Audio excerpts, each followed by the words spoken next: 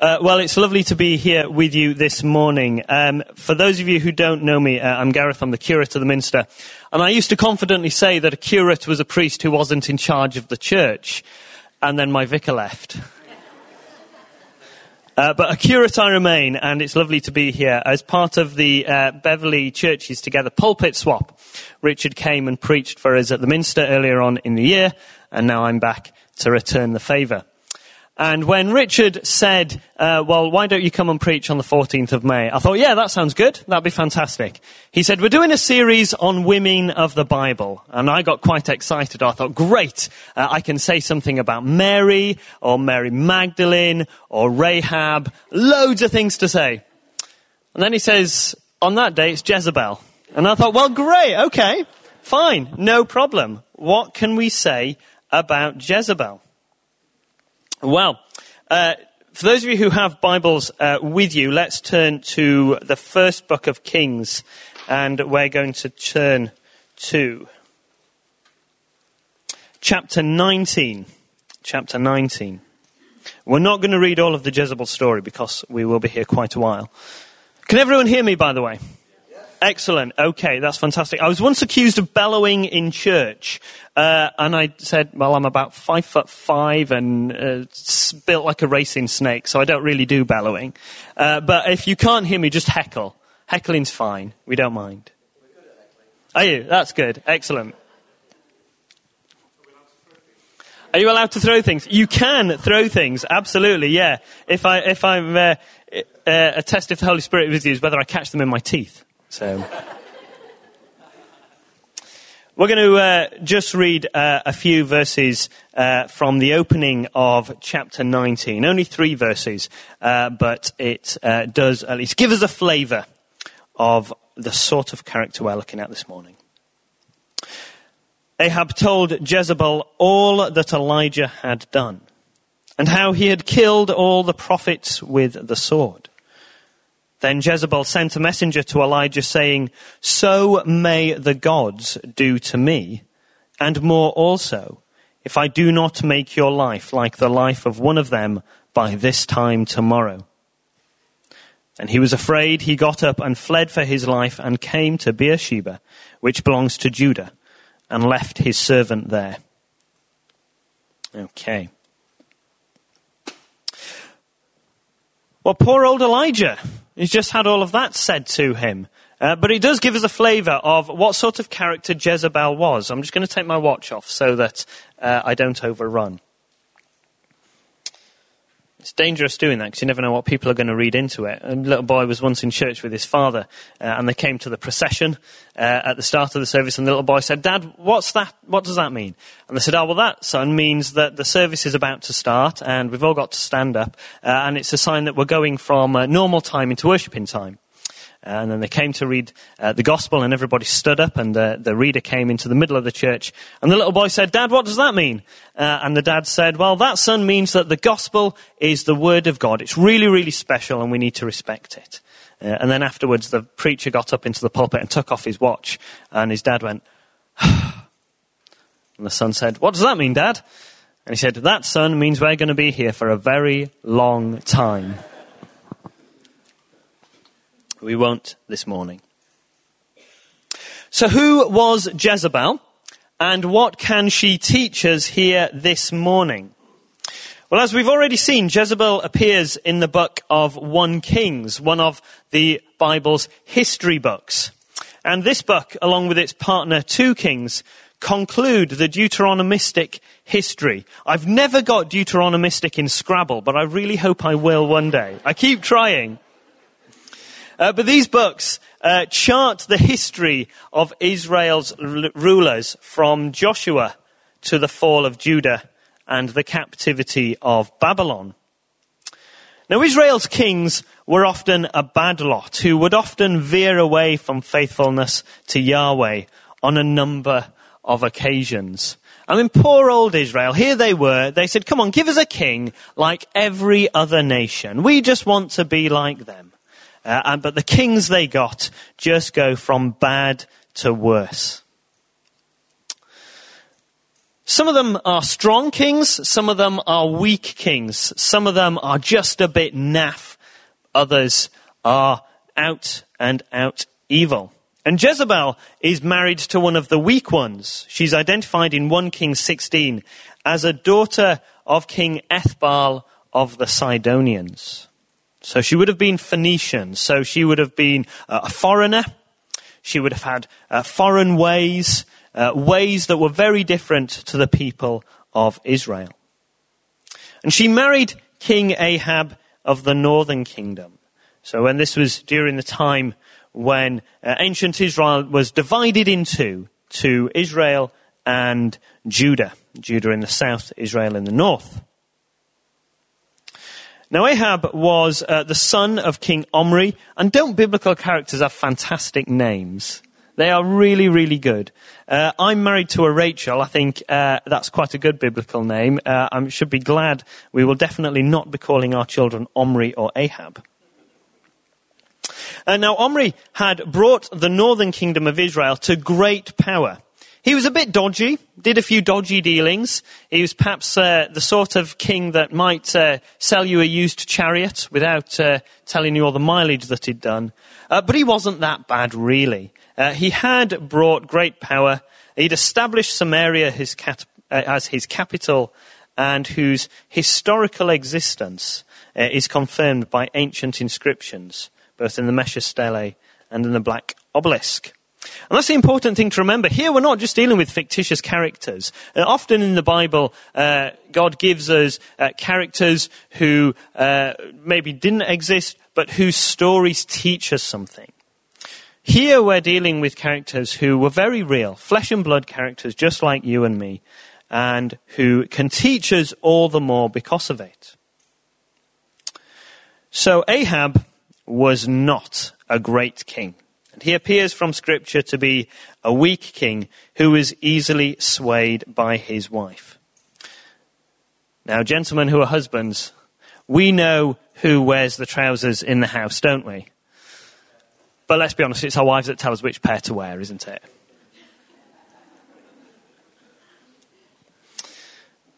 Well, Ahab may have been the one wearing the crown, but it was Jezebel who told him how to wear it. She was intelligent, she was cunning, she was ruthless.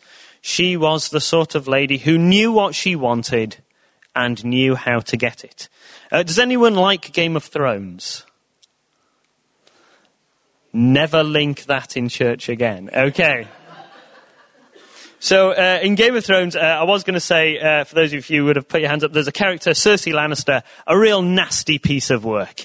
Scheming, really, really knows how to twist people. And Jezebel was very much the Cersei Lannister of the biblical world.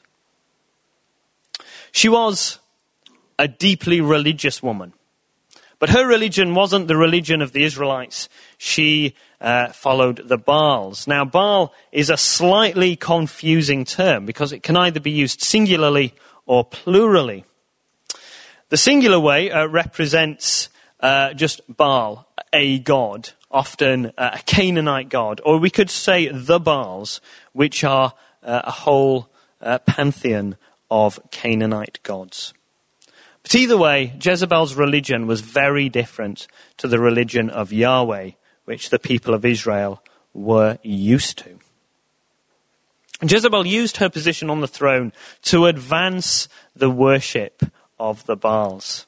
She did this by using her power to make the worship of the Baal religion the state religion, if you like, the religion of the area.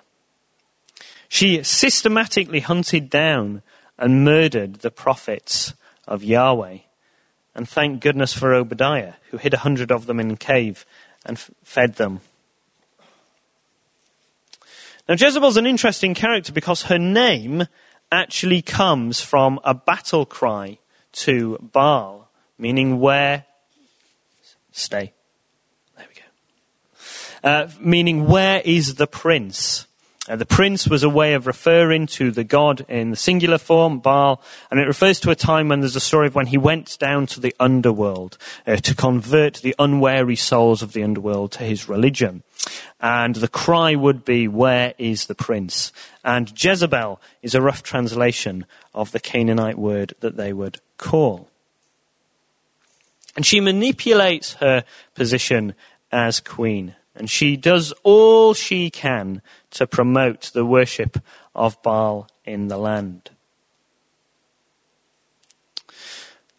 But it does not quite plain sailing for Jezebel, because we have Elijah, the prophet of Yahweh, a man mighty indeed and mighty before God. And things really come to a head when Elijah and the prophets of Baal get into a bit of a barney. They have a bit of a barbecue. Or rather, half of them do, and the other half don't, and then therefore meet a sticky end. You see, Elijah is saying that Yahweh is the only true God. The prophets of Baal are saying Baal is the only true God. And so Elijah says, okay, let's settle it. We'll go, we'll make a sacrifice, we'll each build an altar, and we will call on our gods. Whichever God acts is the true God. So the prophets of Baal, full of bluster, make the sacrifice, build the altar, and fervently call to Baal. And nothing happens. And what I really like about this is Elijah starts making fun of them. He says, come on, call louder. Maybe he just can't hear you. So they call all the louder. Still nothing happens. Then it's Elijah's turn. But he doesn't want to make it too easy. He says, soak the sacrifice in water. Tell you what, dig a ditch around it, fill it with water, and then I'll call on Yahweh. And Yahweh sends down the Spirit, and it consumes all the sacrifice and licks up all the water. And then Elijah does away with all the prophets, puts them all to the sword. And Jezebel's a little bit miffed about this, to put it mildly. She finds Elijah, sends a message to him, and she says, may the gods do to me and more, if by the end of the day I haven't done the same to you as you've just done to my prophets. Well, I think Elijah did the sensible thing, turned on his heels and did a runner. Although quite what his servant thought about being left behind, I don't know. He probably thought, thanks, boss. Jezebel doesn't stop there. See, we know Ahab is a weak king because he can't even convince somebody to give him a vineyard. He really wants Naboth's vineyard. It must have had very good grapes of a very good vintage. And he pleads with Naboth to give him the vineyard, and Naboth says, no way. You might be the king, but I'm not giving you my vineyard. And does Ahab, what does he do? He goes home and he moans. And he moans and he wrings his hands. And blokes, yes, I know, we do this sometimes, don't we? We go home and we moan, and as ever, it's the wives that have to sort things out. Well, Jezebel does. And she plots against Naboth, has the poor chap executed, and the vineyard passes to the king. Well, Elijah has a wonderful prophecy. He really gets one back on Jezebel. He says, effectively, you remember that curse you placed on me? Well, how about this? The dogs are going to eat you. I mean, that's pretty good, I think. You know, as curses go, I don't know how you could top that one. He prophesies that the dogs would end up eating Jezebel. She's a woman who is brazen, ruthless, and vicious in defeat. So we have to ask ourselves, what on earth could God be wanting to teach us with this woman? Could he be wanting us to be vicious in defeat? Well, I doubt it. Could he be wanting to teach us how to be brazen? I doubt that too. Could he be wanting to teach us an interesting recipe for dog food? As a vegetarian, I sincerely hope not. No, I think what God is teaching us from Jezebel is how powerful the things are that can draw us away from worship of the true God. Jezebel tells us of the dangers of temptation of the dangers of those powerful forces which could lead us away from the true path.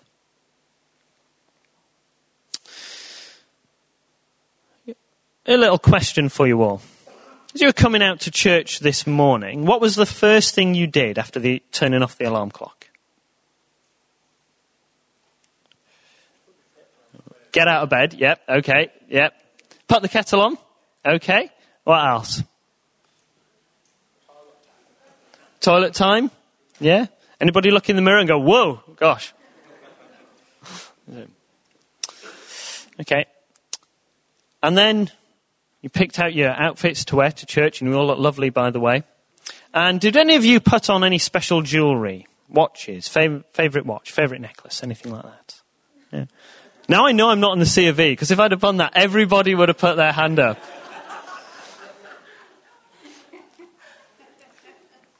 Okay. How about this then? What one thing would you take to a desert island with you? Okay, you really are more literal than the C of E, aren't you? Okay, moving swiftly on. Never mind. What I'm trying to get to is there are things in all our lives that we depend on, whether that's water, caffeine in the morning. But there are also things in our lives which we depend on which we don't need, whether that be money, style, whether that be sex, power. None of these things in and of themselves are bad. They're just things.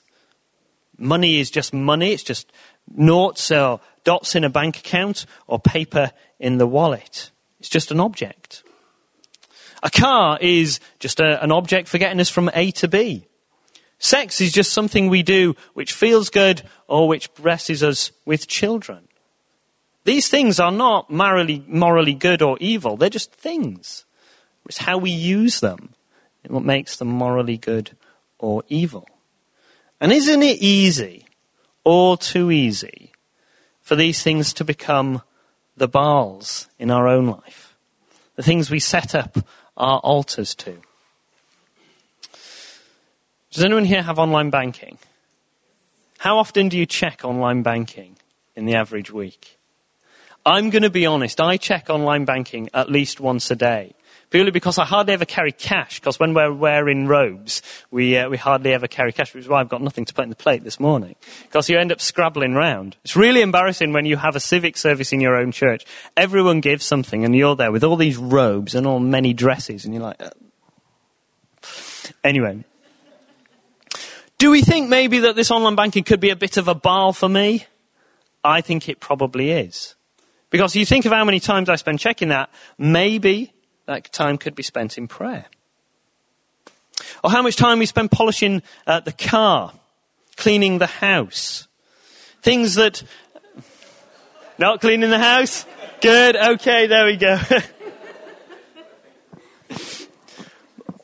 All things which, in and of themselves, are not bad. Often things we need to do to survive, to look after ourselves, to care for our loved ones. But if we're not careful, we spend too much time doing them, thinking about them. And they stop being things that are life-giving and start sucking our lives away from God. These things which tempt us away from worship often appear legitimate and as if they're doing good. And when we're presented with something which appears good and which appears to occupy a position in a perfectly legitimate manner, we should ask ourselves, okay, what's going on here? What's really happening? You see, Jezebel, for all her faults, wasn't an illegitimate queen. She'd married the king. She had a legitimate position in society. And there were doubtless many people in the kingdom who thought that she was doing good things, that she was working out of their interest. But we know, of course, she wasn't. That she was taking them away from worship of Yahweh. And these things often get the upper hand by latching on to our weaknesses. If I fill the car up with petrol, I really hope I have enough money in the account, so otherwise I will look silly. I really hope that the house is tidy unless somebody calls unexpectedly. I really hope that the car's nice and clean, or whatever it is that's taking us away from worship. Latches on to our weaknesses, our insecurities, our questioning, what if? Those little voices in our heads that says, have you considered that? Ahab was a weak king. We've already said that. And as soon as Jezebel married him, she realized this and decided to take advantage of it. What did she bring as a dowry? Things that could help the kingdom? No. Things that could help Ahab in his throne? No. 450 prophets of Baal, 400 prophets of Asherah. And she influenced Ahab to make an altar to Baal in Samaria. But it's not all bad news, folks. Good. The second thing that Jezebel teaches us is that in the end, Yahweh will always win. He'll always break through our stubbornness and our latching on to the things that are taking time away from him. Ahab dies in battle, and his son Ahaziah inherits the throne, but he dies as the result of an accident and is succeeded by his brother Joram. It really is sounding like an episode of Game of Thrones now. And Elisha, Elijah's successor, commanded one of his disciples to anoint Jehu, commander of Joram's army, in order that he might destroy Ahab's descendants as a punishment for apostasy, from going away from the true worship. Well, Jehu, sure enough, kills Joram and next goes up to the royal palace at Jezreel. What does Jezebel do when she sees the banners coming? And she hears the horns of battle? She puts on her best makeup, finds her best wig. She makes herself fine with all kinds of adornments, and she looks out of a window. She tries to seduce those who are coming for her. Well, thankfully, Jehu sees through it, and he orders the servants to throw her from the window. And sure enough, when they go back, they found that the stray dogs have indeed taken her body and done away with it, just as Elijah had said. It's a grisly story. It sounds like something from Saw or something like that, one of those popular horror films. But it shows us that Yahweh is stronger. All the other gods that people of the time worshipped, the Baals, the various Canaanite gods, Asherah, there were thousands of them. But it took only one, our God, to defeat them all. The things of this world can appear attractive and seductive, just as Jezebel appeared seductive when Jehu came calling at her stronghold. But it was all made up of false wigs. It could not hide the evil inside. Oftentimes the things of this world which would seek to pull us away from God are revealed to be no more than fancy wigs and makeup, lipstick and rouge, which do little to mask the fact that of what they really are: empty, hollow, and meaningless. As we go out from here today, as we go out into the sunshine and we celebrate with those who have done the running, and we thank God for all the many gifts that he has given us, may we all pray for the grace to see through the disguises of the things of this world and choose the right path, the worship of Yahweh, the true God. May we learn from Jezebel. Amen.